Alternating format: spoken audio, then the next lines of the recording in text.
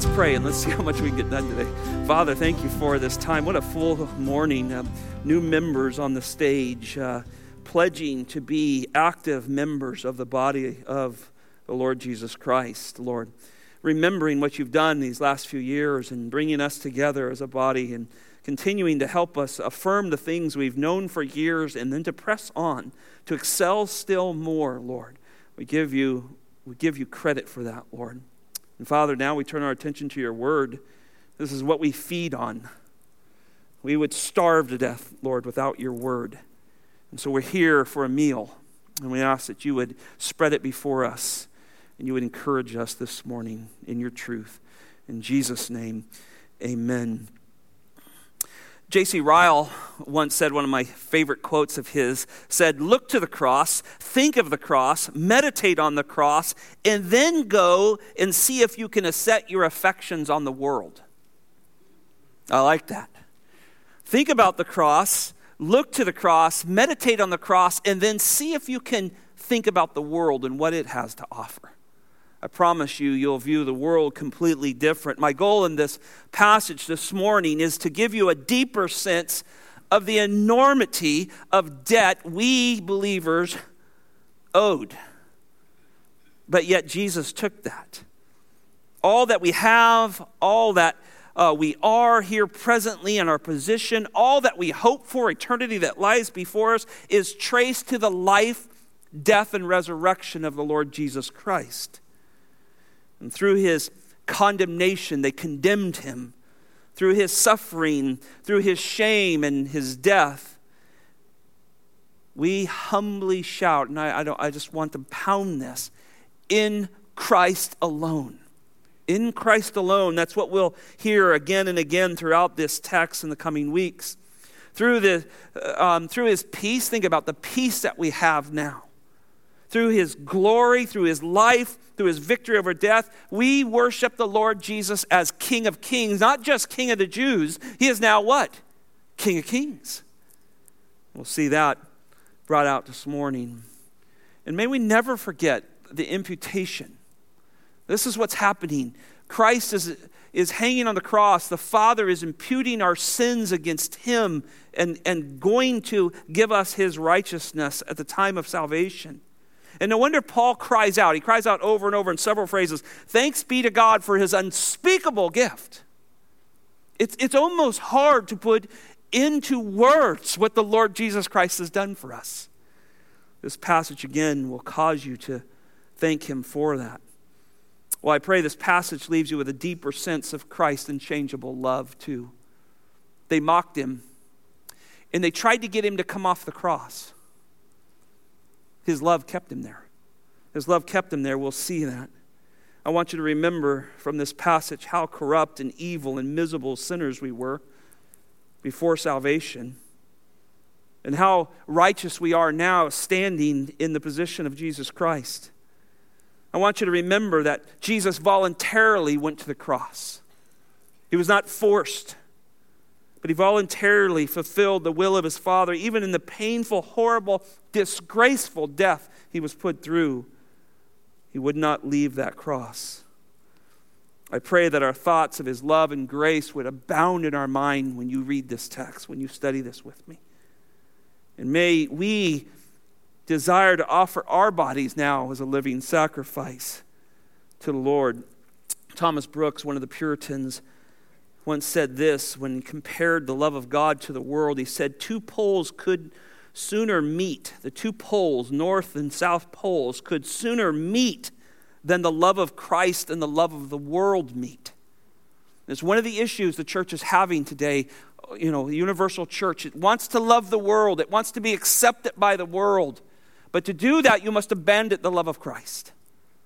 And they are far and few between, so may the world not penetrate our souls. Look at this text with me, starting in verse 26. Our first thought this morning is simply this: the suffering servant is placarded as king. The suffering servant is placarded as king. Look at verse 25. The inscription of the charge against him read, "The King of the Jews." Well, when an individual was condemned in this time, when they were condemned to death, they had a formal sentencing. We see that in Luke 23:24. The Bible says that Pilate pronounced sentence, and he was led away. So this was a formal sentencing, and it had to be written on something, and usually it was written on some kind of a plaque, sometimes a chalk-type board, or etched in something and placed above the crucified or the condemned person. And it also was carried in front of the condemned person. So you can see the scene as Christ walks through the streets of Jerusalem, bearing his cross. Out in front of him was somebody often proclaiming why this man was being crucified. And in this case, it was because he claimed to be king. That's why Pilate had him put to death. Each one of the Gospels records this inscription that was put above Christ on the cross, and they each had a very slight variation. You say, well, why are they a little different in each one of them? Well, John chapter 19, verse 20 says that they were written in 3 different languages. They were written in Hebrew, Latin, and Greek. So a similar saying written in 3 languages. You think about that, that's pretty interesting. You have the Hebrews, which is a smaller group that's captive to Rome, right? So Pilate wanted his own people, the Jews, to read this inscription. And then the next one, of course, being Latin, which was a much bigger group. That would be Rome, right? Rome and Latin world together. That was maybe starting soon after, not too far after, to start to fade away. But then finally written in Greek, which was the growing language, the language that was starting to sweep the world and soon would take over the world as the main language. And of course, that's what we have the scriptures written in. And so doubtlessly the variations from these languages had little bit of different translation from them. But here's a clear meaning. This is Jesus of Nazareth, the King of the Jews. That's what was written over his head. Now, Pilate in one aspect was explaining why he had Christ crucified. And it was because he made himself out to be king. In a way, they forced his hand. If he makes himself out to be a king, you have to destroy him. There is no king but Caesar, they cried out, right? So Pilate crucified Jesus because he made himself out to be king. However, it's clear Pilate was not happy at all that his hand was forced into crucifying Jesus Christ. In fact, I believe that Pilate said he was innocent at least 3 times in the text. I think we counted that last week. And so the statement, King of the Jews, was a clear shot against these self-righteous, these arrogant Jewish leaders. He's your king, and I'm crucifying him. And of course, we know they did not like that. They didn't care for that. But he was really proclaiming the true identity of Jesus Christ, wasn't he? He is king. In fact, he himself said he was born to be a king. John chapter 19, verse 20 through 21 reads this statement here that I've spoken of. It says, therefore many of the Jews read the inscription, for the place where Jesus was crucified was near the city, and it was written in Hebrew, Latin, and Greek. So the chief priests and the Jews were saying to Pilate, do not write the King of the Jews, but say that he said, I am the King of the Jews. And Pilate answered, you remember this, I have written what I have written. So we realize at this point, Pilate was saying, that's what I'm putting him to death with, and you deal with it. Now, this section right in here, guess what, is the last time in the Bible, in the New Testament, that Jesus is ever called just King of the Jews. From here on out, he is referred to as King of Kings. He is Lord of Lords. He has all under his control now. And you say, well, how did he get there? Well, we certainly know. But look at Romans chapter 3 real quick. I want to identify this placarded statement that Jesus really was about. Look at Romans 3 with me. Romans 3, verse 23. Of course, you know this verse. It says, for all have sinned and fallen short of the glory of God. That's our position before Christ. We're all sinners. We all miss the mark. It's a willing miss the mark. It's an intentional sinfulness. We're born in depravity. We couldn't hit the mark if we had to. That's the idea here. But then verse 24 begins to declare our new position. Listen to this. But being justified, declared righteous, as a gift. Free, nothing, no payment for this. You didn't gain this by anything you have done. We did not deserve it. But here now we're declared righteous as this gift, verse 24, by his grace, an unmerited favor of God to declare you and I righteous so we can stand in the presence of God Almighty for all of eternity because we were declared righteous. Look at the rest of the verse. Through the redemption which is in Jesus Christ, or Christ Jesus. Through that purchase work, the finished work of the Lord Jesus Christ, we now are justified. And then look at verse 25. This is what I want you to get. Remember this placard sign, this statement over the crucified Son. But this is really the placard sign by God. Look at verse 25. Whom God displayed publicly as a propitiation of his blood through faith. When the Lord our God put Christ on that cross, he placarded a statement for all of time. This is where my wrath ends for my children. I want you to think about that. This is where my wrath is completed. All those who have faith in my Son alone and will come to my Son alone, that this moment I am placarding my wrath ends here. I'm satisfied with Jesus. It is such a statement. These I've told often seminary students I've had to go to jail for ever, and they gave me 6 verses. These are the ones I'm taking right here. This is the placard statement of Christ. I'm satisfied with him. I want no more.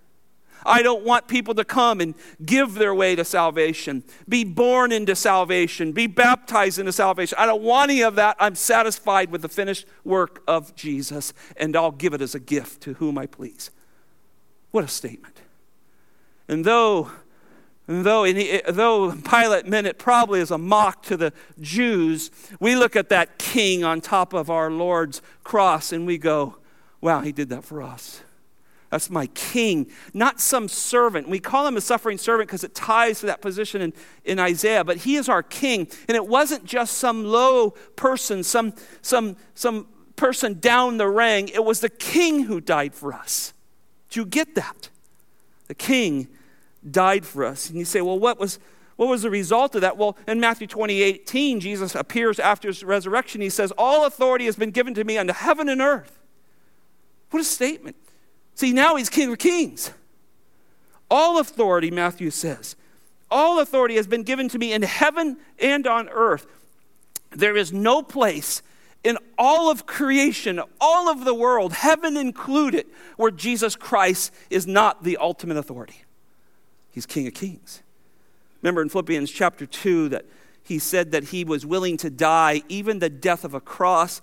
But the Bible goes on to say this, for this reason, God highly exalted him.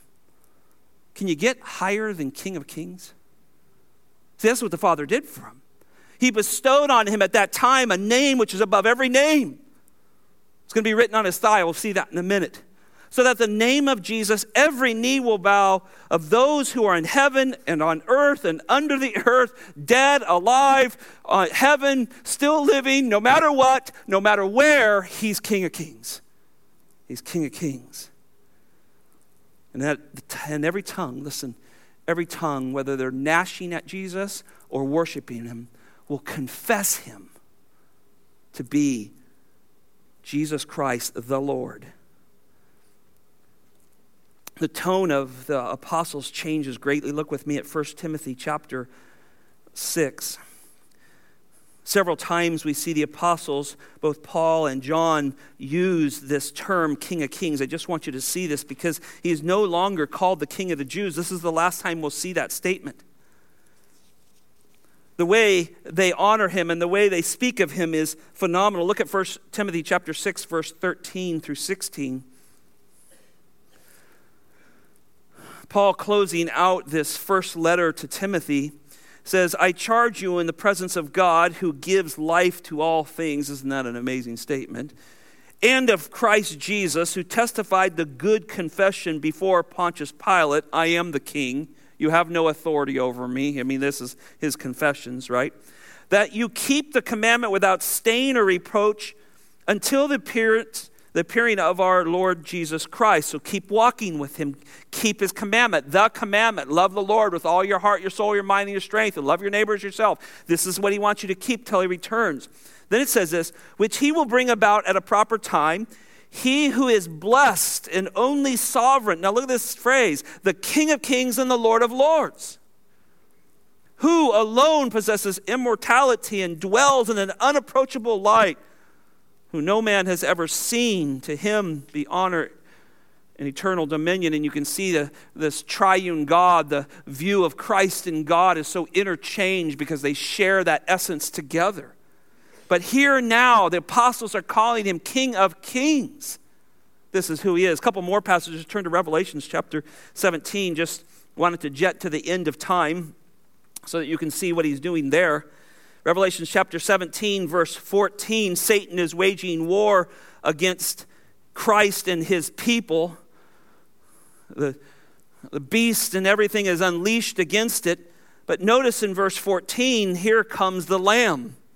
These will wage war against the Lamb, and the Lamb will overcome them, because he is the Lord of lords and the King of kings, and those who are with him are the called and chosen and the faithful. So I love that picture, and because here's our Lord coming back to deal with a day of judgment, the final day, the great day of the Lord, and guess who he has in tow? The called, the chosen, the faithful. That's the elect. Dressed in white robes with crowns on their heads, the Bible says in other places. And must be the church, those who are coming back with him. Chapter 19, just flip over here as we come to the return of Christ. Verse 11.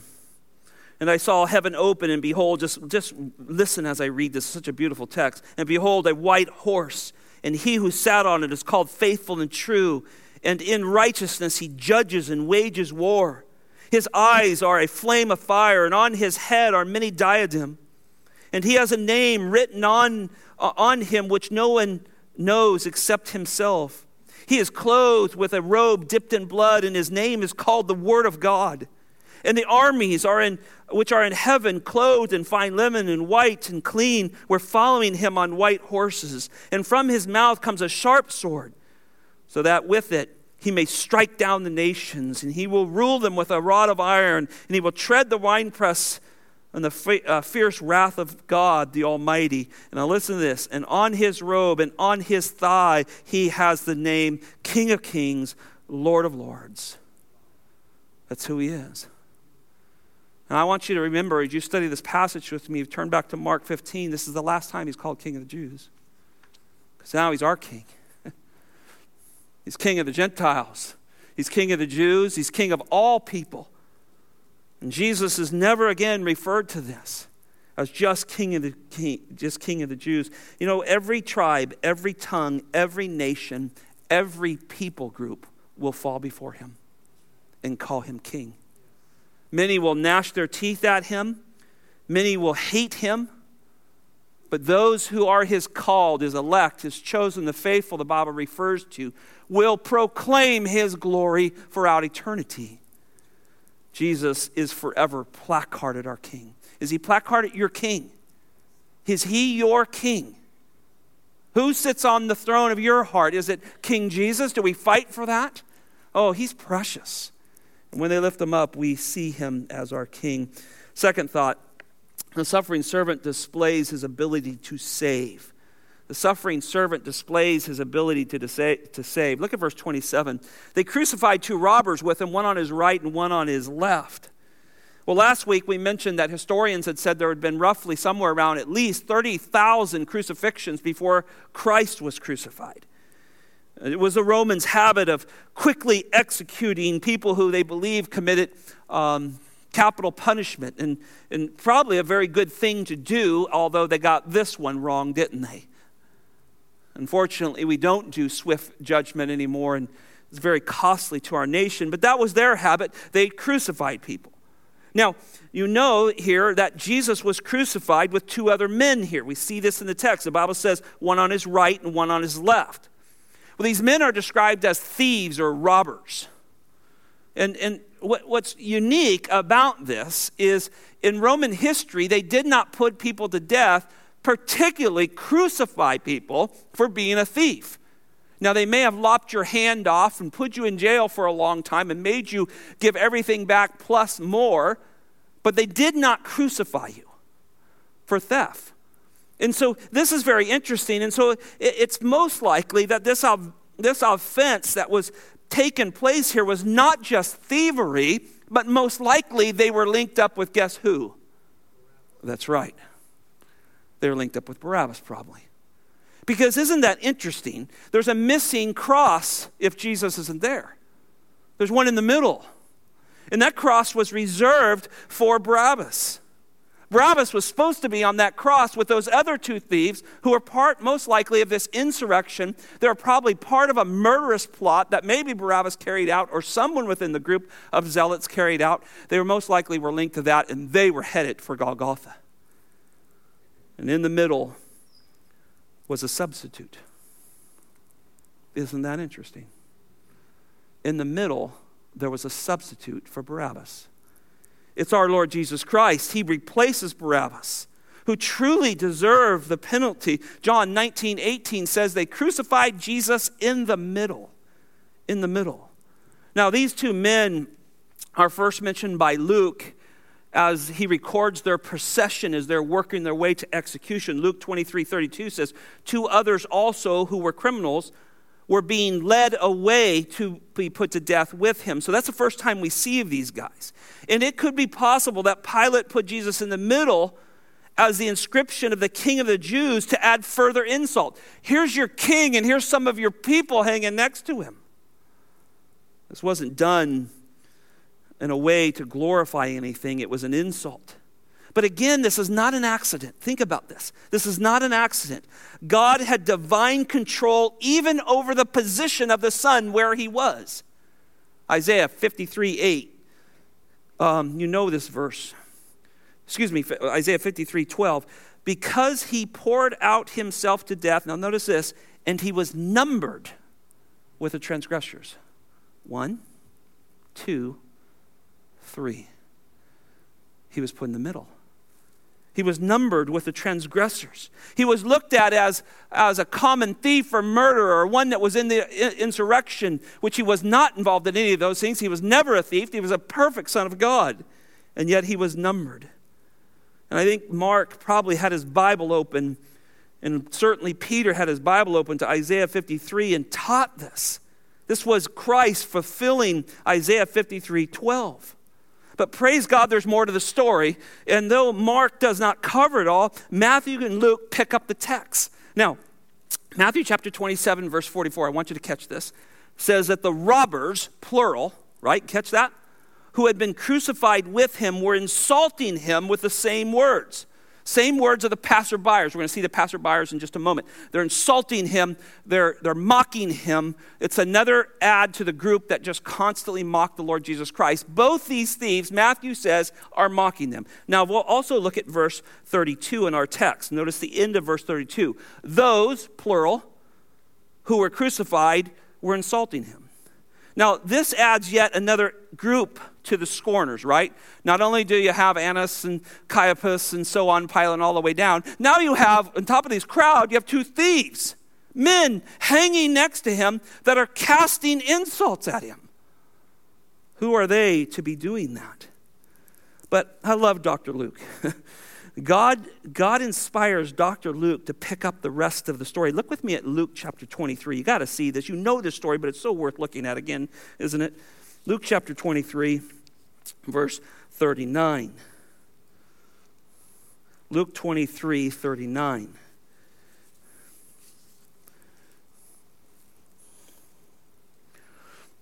One of the criminals who were hanged,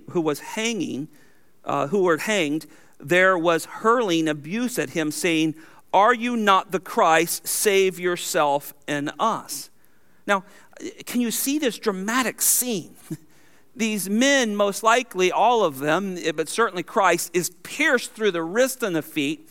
They are most likely all beaten up, Christ seeming to be the far worse than all of them. They're battered and bloody. They're hanging in this trifecta of crosses, most likely Christ being pushed out front in here. as the king, and they're now mocking the Lord Jesus Christ. But notice Luke starts to pick this up. One of the criminals that was hanged there was hurling insults. So somewhere between Matthew 27:44 and verse 32 in our text, and Luke 23:39, God is plunging faith into one of these thieves. Isn't that amazing? Clearly, he's silent. The Bible says here, and I thought about this long and hard this week, the other guy's hurling insults, and all of a sudden this thief who was hurling insults, right? Matthew's clear. They both were lost pagans. They're mad at Jesus. Get us out of here, you so-and-so, and whatever they were calling him. But all of a sudden, there's silence in one of the thieves. There's silence. And he's contemplating. I would say this, he's doubtlessly contemplating the gravity of his own sin in comparison to this innocent one. He's looking at the Lord, soon to be his Lord. He's looking at him going, wait a minute. Who am I to be calling him? The theology that comes out of this young man, or however old he was, is amazing. It's so important to see that the thief hurling abuse, he even recognizes that Jesus is possibly the Messiah. Notice in verse 29 it says, "Are you not the Christ?" See, a lot of people believe that Jesus is the Christ. A lot of people believe, oh, Jesus is the Son of God, but it has no effect on them because he does not give them what they want. He seems to believe that Jesus is the Messiah in verse 39. But notice he says, save yourself and us. Now, notice this isn't his heart, but verse 40, something's happening. Look at verse 40. But the other, this is the non-insulting thief now, the one who has now gone silent. And the other answered in rebuking him. Now he looks past Christ and he looks to this other insulting thief and says, do you not even fear God? Let's stop right there. There is some kind of, whether he understands the equality the Son has for the Father, he sees that if you rebuke this man, you are rebuking God. That's astounding. Listen, this guy's already saved. And that's what happens to us. Do you understand that before you even repented, God plunged faith in your heart and mind because what? You would never repent it. Do you understand that? Do you think dead people, calloused and hard, can just repent? Somehow change our will in some way, in some fashion that's dead to God and black and dark and can just all of a sudden say, oh, I repent? That doesn't happen. This is God plunging faith into this young man. He sees the equality of the Son. He sees, don't you fear God? Don't you know who we're dealing with? Look what else he says. Since you and I are under the same sentence of condemnation, he sees a sin now. Oh, brothers and sisters, look close at Jesus and guess what you see? You see your sin, don't you? And this is what's happening. This young man has faith now. He's looking at this sinless son and he's going, ooh, he's the one that is undeserving. We are completely deserving of what we are getting. We are the sinners. Look at verse 41. And we indeed are suffering justly, for we are receiving what we deserve of our deeds. And then here comes the claim, but this man has done nothing wrong. He's innocent. He's impeccable. Verse 42, and when he said this, and he was saying to the Lord Jesus here, remember me when you come into your kingdom. I love this phrase here. Jesus, in other words, this is what I think he's saying. Jesus, you are the way, you are the truth, you are your life. I can't get to the Father without you. That's what he's saying, isn't he? Listen, you can't go from an insulting, arrogant, sinful person and start speaking this without the great work of God in our lives. See, God opened this young man's heart. And look at verse 43. I love this. And Jesus said to him, truly I say to you, today you shall be in paradise with me. Jesus said, look, that's why I'm here. I'm here to save sinners. I'm here for you. I'm going to stay on this cross and save you, and I'm going to bring you into heaven. And it was interesting, we'll see this later, that Jesus does die first, doesn't he? They have to break the legs of the thieves, and then they come to Jesus. He's already dead. And so, in reality, the Lord is there to meet him, to usher him into paradise. What an amazing thought, isn't that? And when we look at this scene, it's a glimpse of what Jesus did for us, isn't it? Brother and sister, do you remember the time that you looked at Jesus and said, I'm the sinner. You're the perfect one. I need you. I don't know how you said it, and I don't know what happened in your life, but somewhere along the line, you saw the holiness of your Savior, of a wanting Savior. You wanted him, and you recognized that you were sinful and you needed him. That was God plunging faith into your life. You were dead in your sins. Up before that point, there was no way you were going to do that on your own. And I don't care if you're 6 or 60 or what you were, God had to open your heart. And he did that. And so when I read this, I look at this, and even as a little boy, as I came to know faith, I look at this and I read this, and that was me, Lord. That's me on that cross next to you. And maybe as a little boy, I was raised in a Christian home and didn't have bad language and all of that, but I was fully capable of everything this man did that was hanging next to him. All those sins lied in my dark heart. It lied in yours too. And God opens it up. Look, we see ourselves as a thief, deserving the wages of sin. But we see ourselves as a thief needing a Savior. I need you. Will you, Jesus, the way, the truth, the life, will you get me to the Father? Will you bring me into heaven? That's the prayer of a repentant person. That's a prayer of somebody who has faith. And seeing the suffering servant reach out and save you, that's what God does. That's what he did for us. I love that imagery. And I studied this for a long time this week and thought, Lord, that's just me hanging there. Deserving of all my sin. The wages of sin is death. I deserve to be separated from you from all of eternity. And there, hanging next to me, in a sense, is my Savior.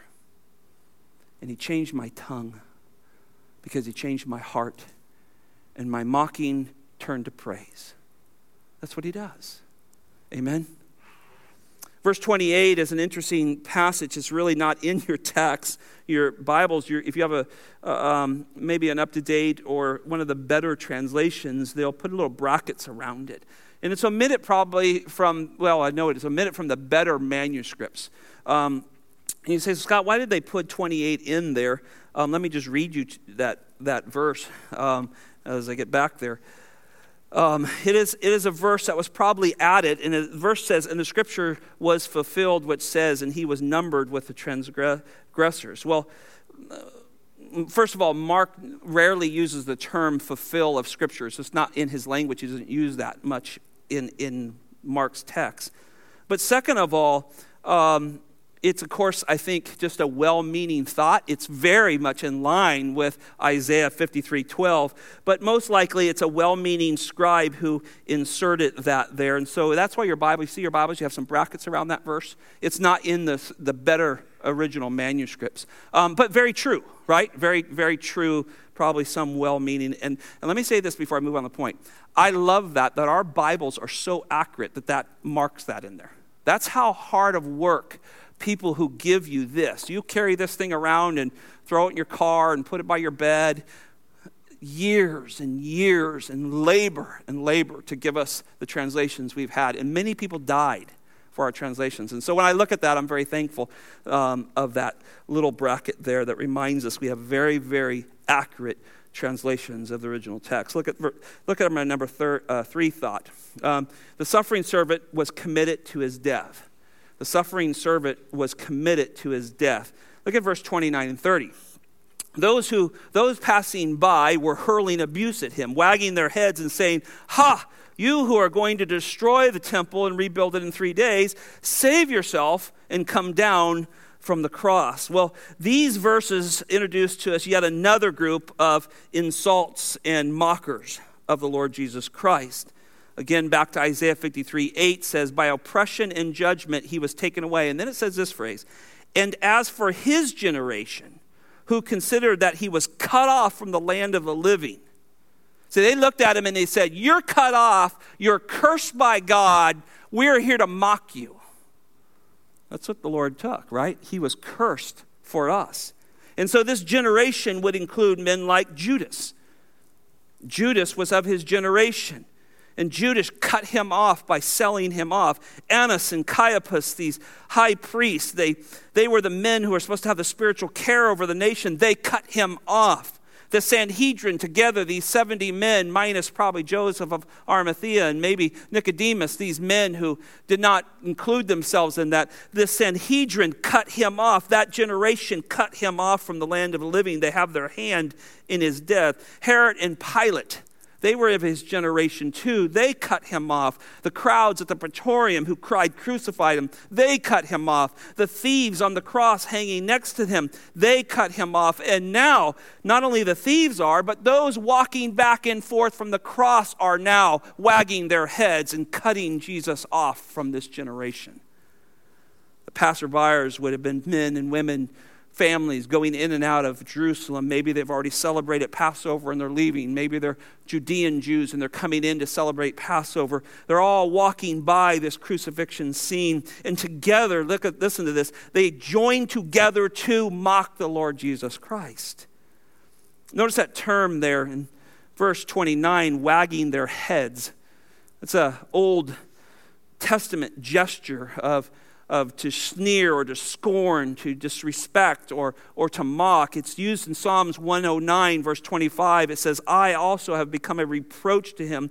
When they see me, they wag their heads. It's like, when I go overseas, a lot of places you'll hear them, they'll do that. And it means they don't agree with what's saying. They don't like, that's not good what's happening. That's a bad person. I've heard them do that around this world. This was wagging the head, saying, you're getting what you deserve. God's cutting you off. You're cursed of God. You're hanging outside the city. This mockery was horrible, particularly to an innocent person. Now, notice the word had got around that Jesus had said he was going to destroy the temple and rebuild it.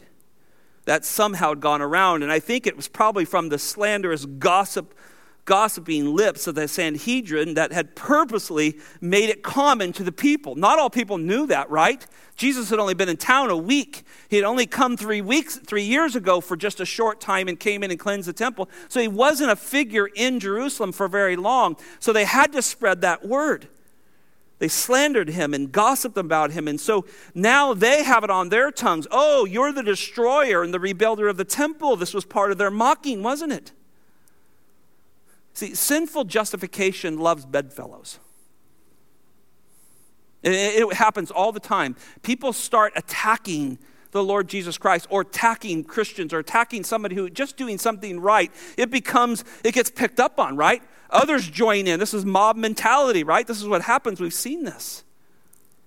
And so here, this sinful justification of thieves mocking Jesus, passerbyers mocking, the religious leaders and the crowd from the Praetorium is all there, and Jesus stood what? Alone. He stood alone. He's there by himself. Strike the shepherd and the sheep will flee. There he is by himself.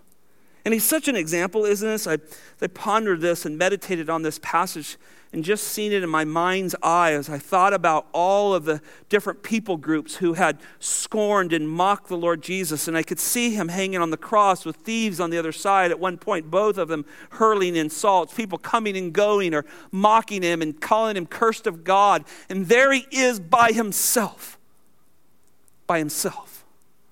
for you and I. I get overwhelmed when I think about that. He did that for me. See, this is one of the reasons you know you're saved.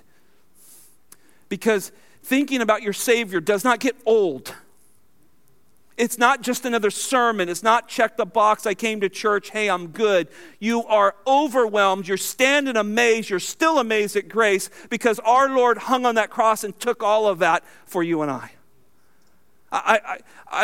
I don't know, I'm 40 some odd years in the faith, and I'm reading this like a child this week with tears going down my face, overwhelmed that he's there doing that for me.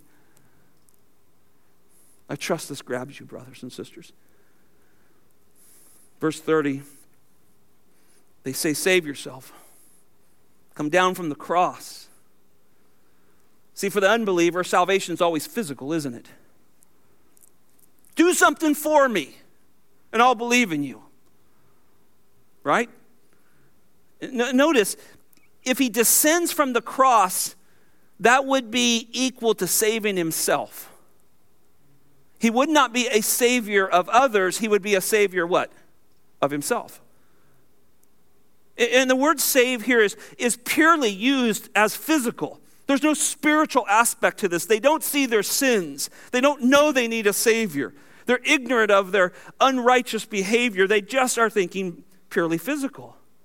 In other words, here's what they're saying. Deliver yourself from this awful suffering and your sure death that's going to take place, and then you can destroy and rebuild the temple as you said you were going to do, and we'll believe in you.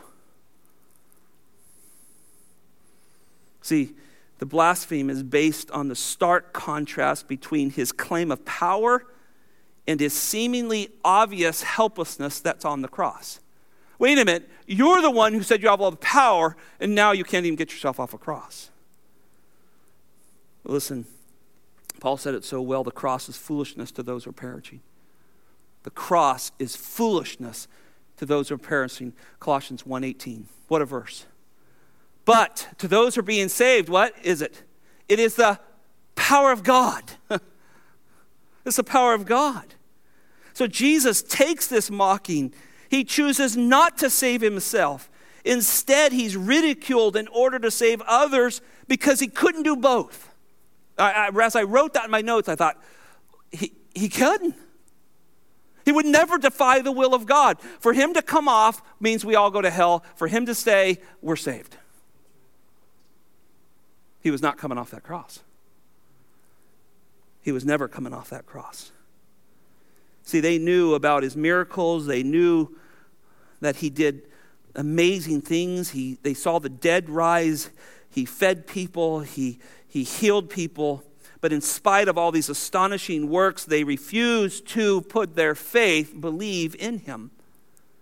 And even though the mockers were intending their words as an insult, they really spoke profound truth, didn't they?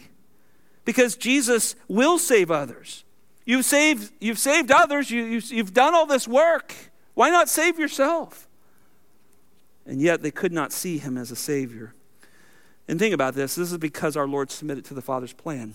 The Father's plan, the triune God, before the foundations of the world, set up a plan to rescue men who weren't created and fallen yet, but when they were going to fall, he was going to rescue them. Astounding. Astounding. And so he goes to the cross, and he stays on it for you and I. See, this is always his plan. Mark chapter 10, verse 45 says, even the Son of God did not come to be served, but to serve and to give his life as what? A ransom. A ransom. That was always his plan. No matter what they mocked, no matter how large the crowds were and how loud the crowds were, he was there to ransom you and I. Romans 5, verse 19, for as through one man's disobedience, many were made sinners. Adam plunged all of us, right, into depravity. But one other man came, and so through the obedience of one, that's Jesus Christ, the many were made righteous. That was the way. Stay on the cross. Appease the wrath of God. Satisfy him. Be our propitiation. Now you can declare Scott righteous so he can stand in your presence for eternity. That's you and me. Hebrews chapter 2, 9 and 10, Jesus, because of the suffering of death, crowned with glory and honor, so that the grace of God, he might taste death for everyone. That's everyone who believes. He tasted death for you. And look, that's not just passing away from cancer or some other disease that our bodies are susceptible to. He's tasting death by the Father. Smitten for us. Struck for us. Hebrews chapter 12, verse 2. We should be fixing our eyes on Jesus, the author and perfecter of our faith, who the joy set before him endured the cross, despised the shame, and then sat down on the right hand of the Father. Done. He's not coming off that cross. Fourth and last thought. A saving relationship with the suffering servant comes through faith alone. Look at verse 31 and 32. In the same way, the chief priests also, along with the scribes, were mocking him among themselves and saying, he saved others, he cannot save himself. Let this Christ, the King of the Jews, now come down from the cross so that we may see and believe. Those who were crucified with him were also insulting him. Well, here we find the instigators of our Lord's crucifixion still fanning the flames of hatred, aren't they? They've had their day. They got Pilate to do what they wanted, but they're still there fanning the flames of hatred and abuse towards an innocent man. These are members of the Sanhedrin, and they cared very little for God's law, clearly, in comparison to their own power and authority. And so here they are, fanning hatred, right? Isn't it interesting? He mentions the chief priests and scribes. He shows they're united in their sinful deeds. Luke 23:35 says, and the people stood by looking on, and even the rulers sneered at him. See, you have to understand these men of false dignity. They're hypocrites, right? That's what Jesus calls them earlier in this week. He says you make men twice the people of hell, right? However that says it. You're false. You're like dead men's bones in a grave. So these men are full of false dignity. And these men, they struck Christ and they spit on Christ, and they're capable of displaying any kind of truth. And here they are instigating others. Notice it says they were mocking him among themselves. Well, that simply means that it was below their dignity that they would ever mock somebody being crucified. So what they do? They talked among themselves just loud enough so other people could hear it and could mock him for them. Absolute hypocrisy. And then they make this statement, he saved others, he cannot save himself. And clearly this is a recognition of Christ's saving power. You saved others. We heard about the blind man. We heard about Lazarus. We've heard about the bleeding woman. We heard about how you fed thousands. But you can't save yourself.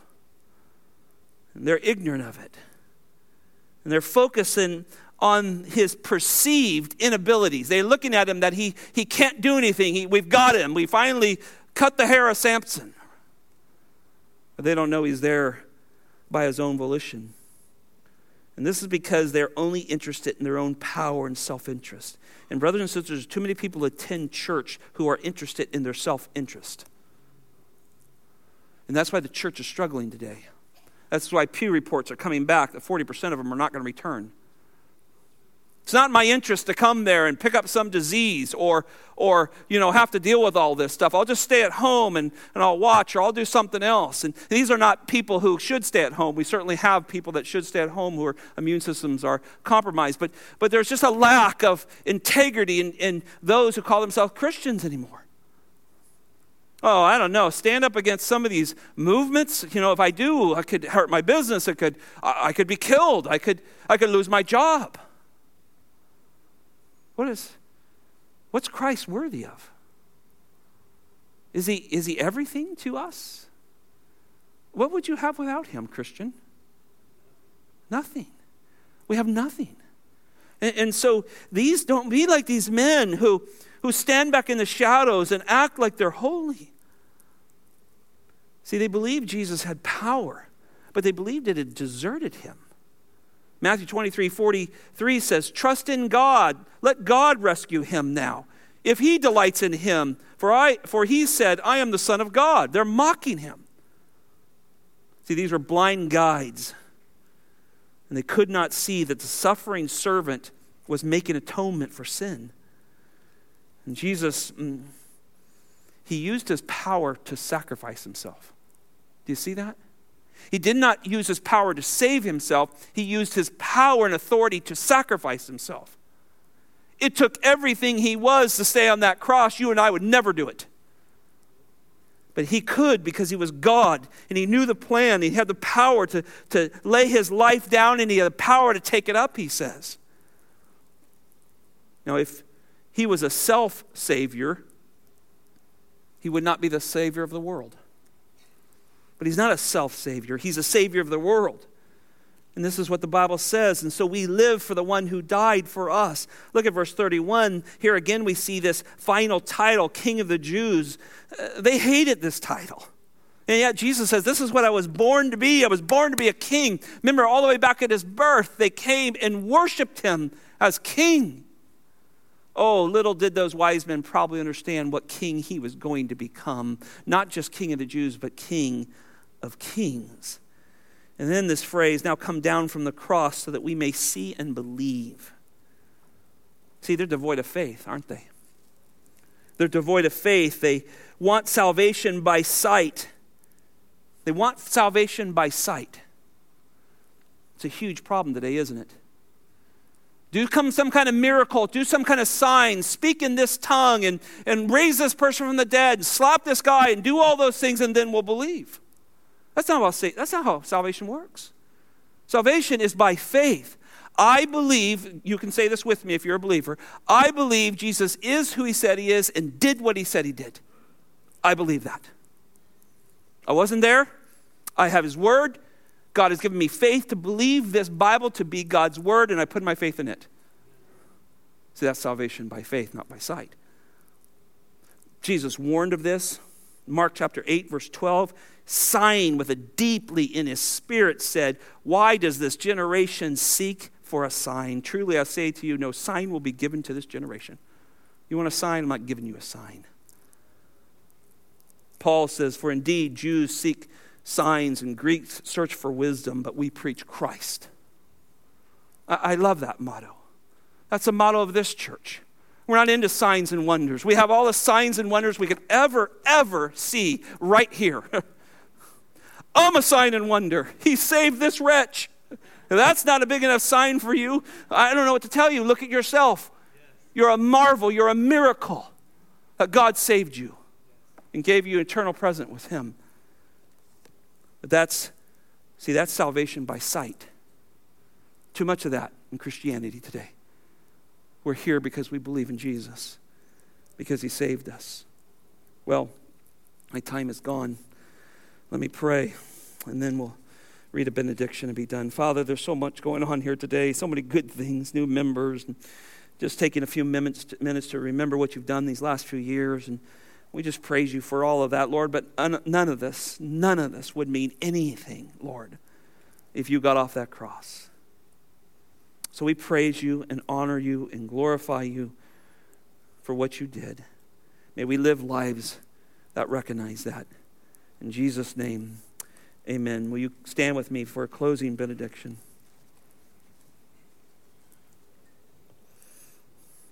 May God bless you and keep you and cause his glorious light seen in his Son to shine upon you. May we never forget the enormous debt our Savior paid for us.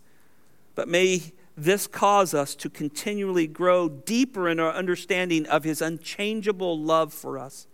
May we revel in the fact that Jesus did not get off that cross, but hung there for us as an eternal display of his grace and mercy. And may these truths compel us to live daily for our Savior with joy and with worship. Amen.